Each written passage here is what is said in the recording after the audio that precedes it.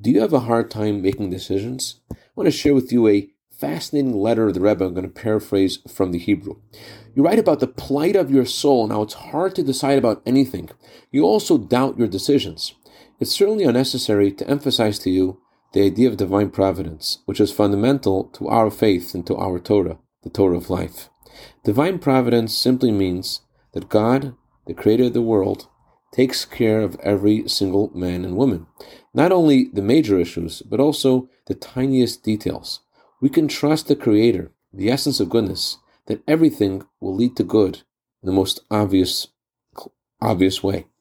The first logical conclusion is a removal of worries and ambivalence. Even at the moment that you are trying to figure out how to decide, God is assisting you. He helps all those who want to do what is good and just.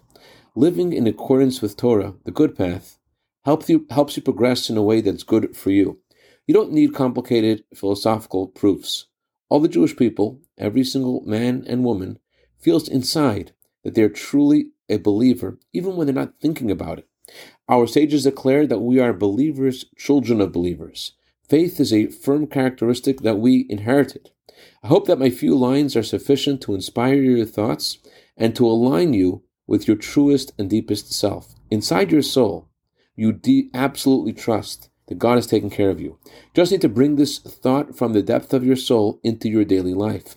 The way to do this is not by philosophizing, but by trusting your own inner feeling that you do trust Hashem. Don't look for doubts and create questions that don't truly disturb you. Take your mind off this issue. It's appropriate to give a few coins to charity before praying in the morning, with blessings to strengthen your trust and good news and all the above. I'd like to dedicate a minute of Torah today to Mila Bagdadian and Shuki Hashin in honor of their wedding today.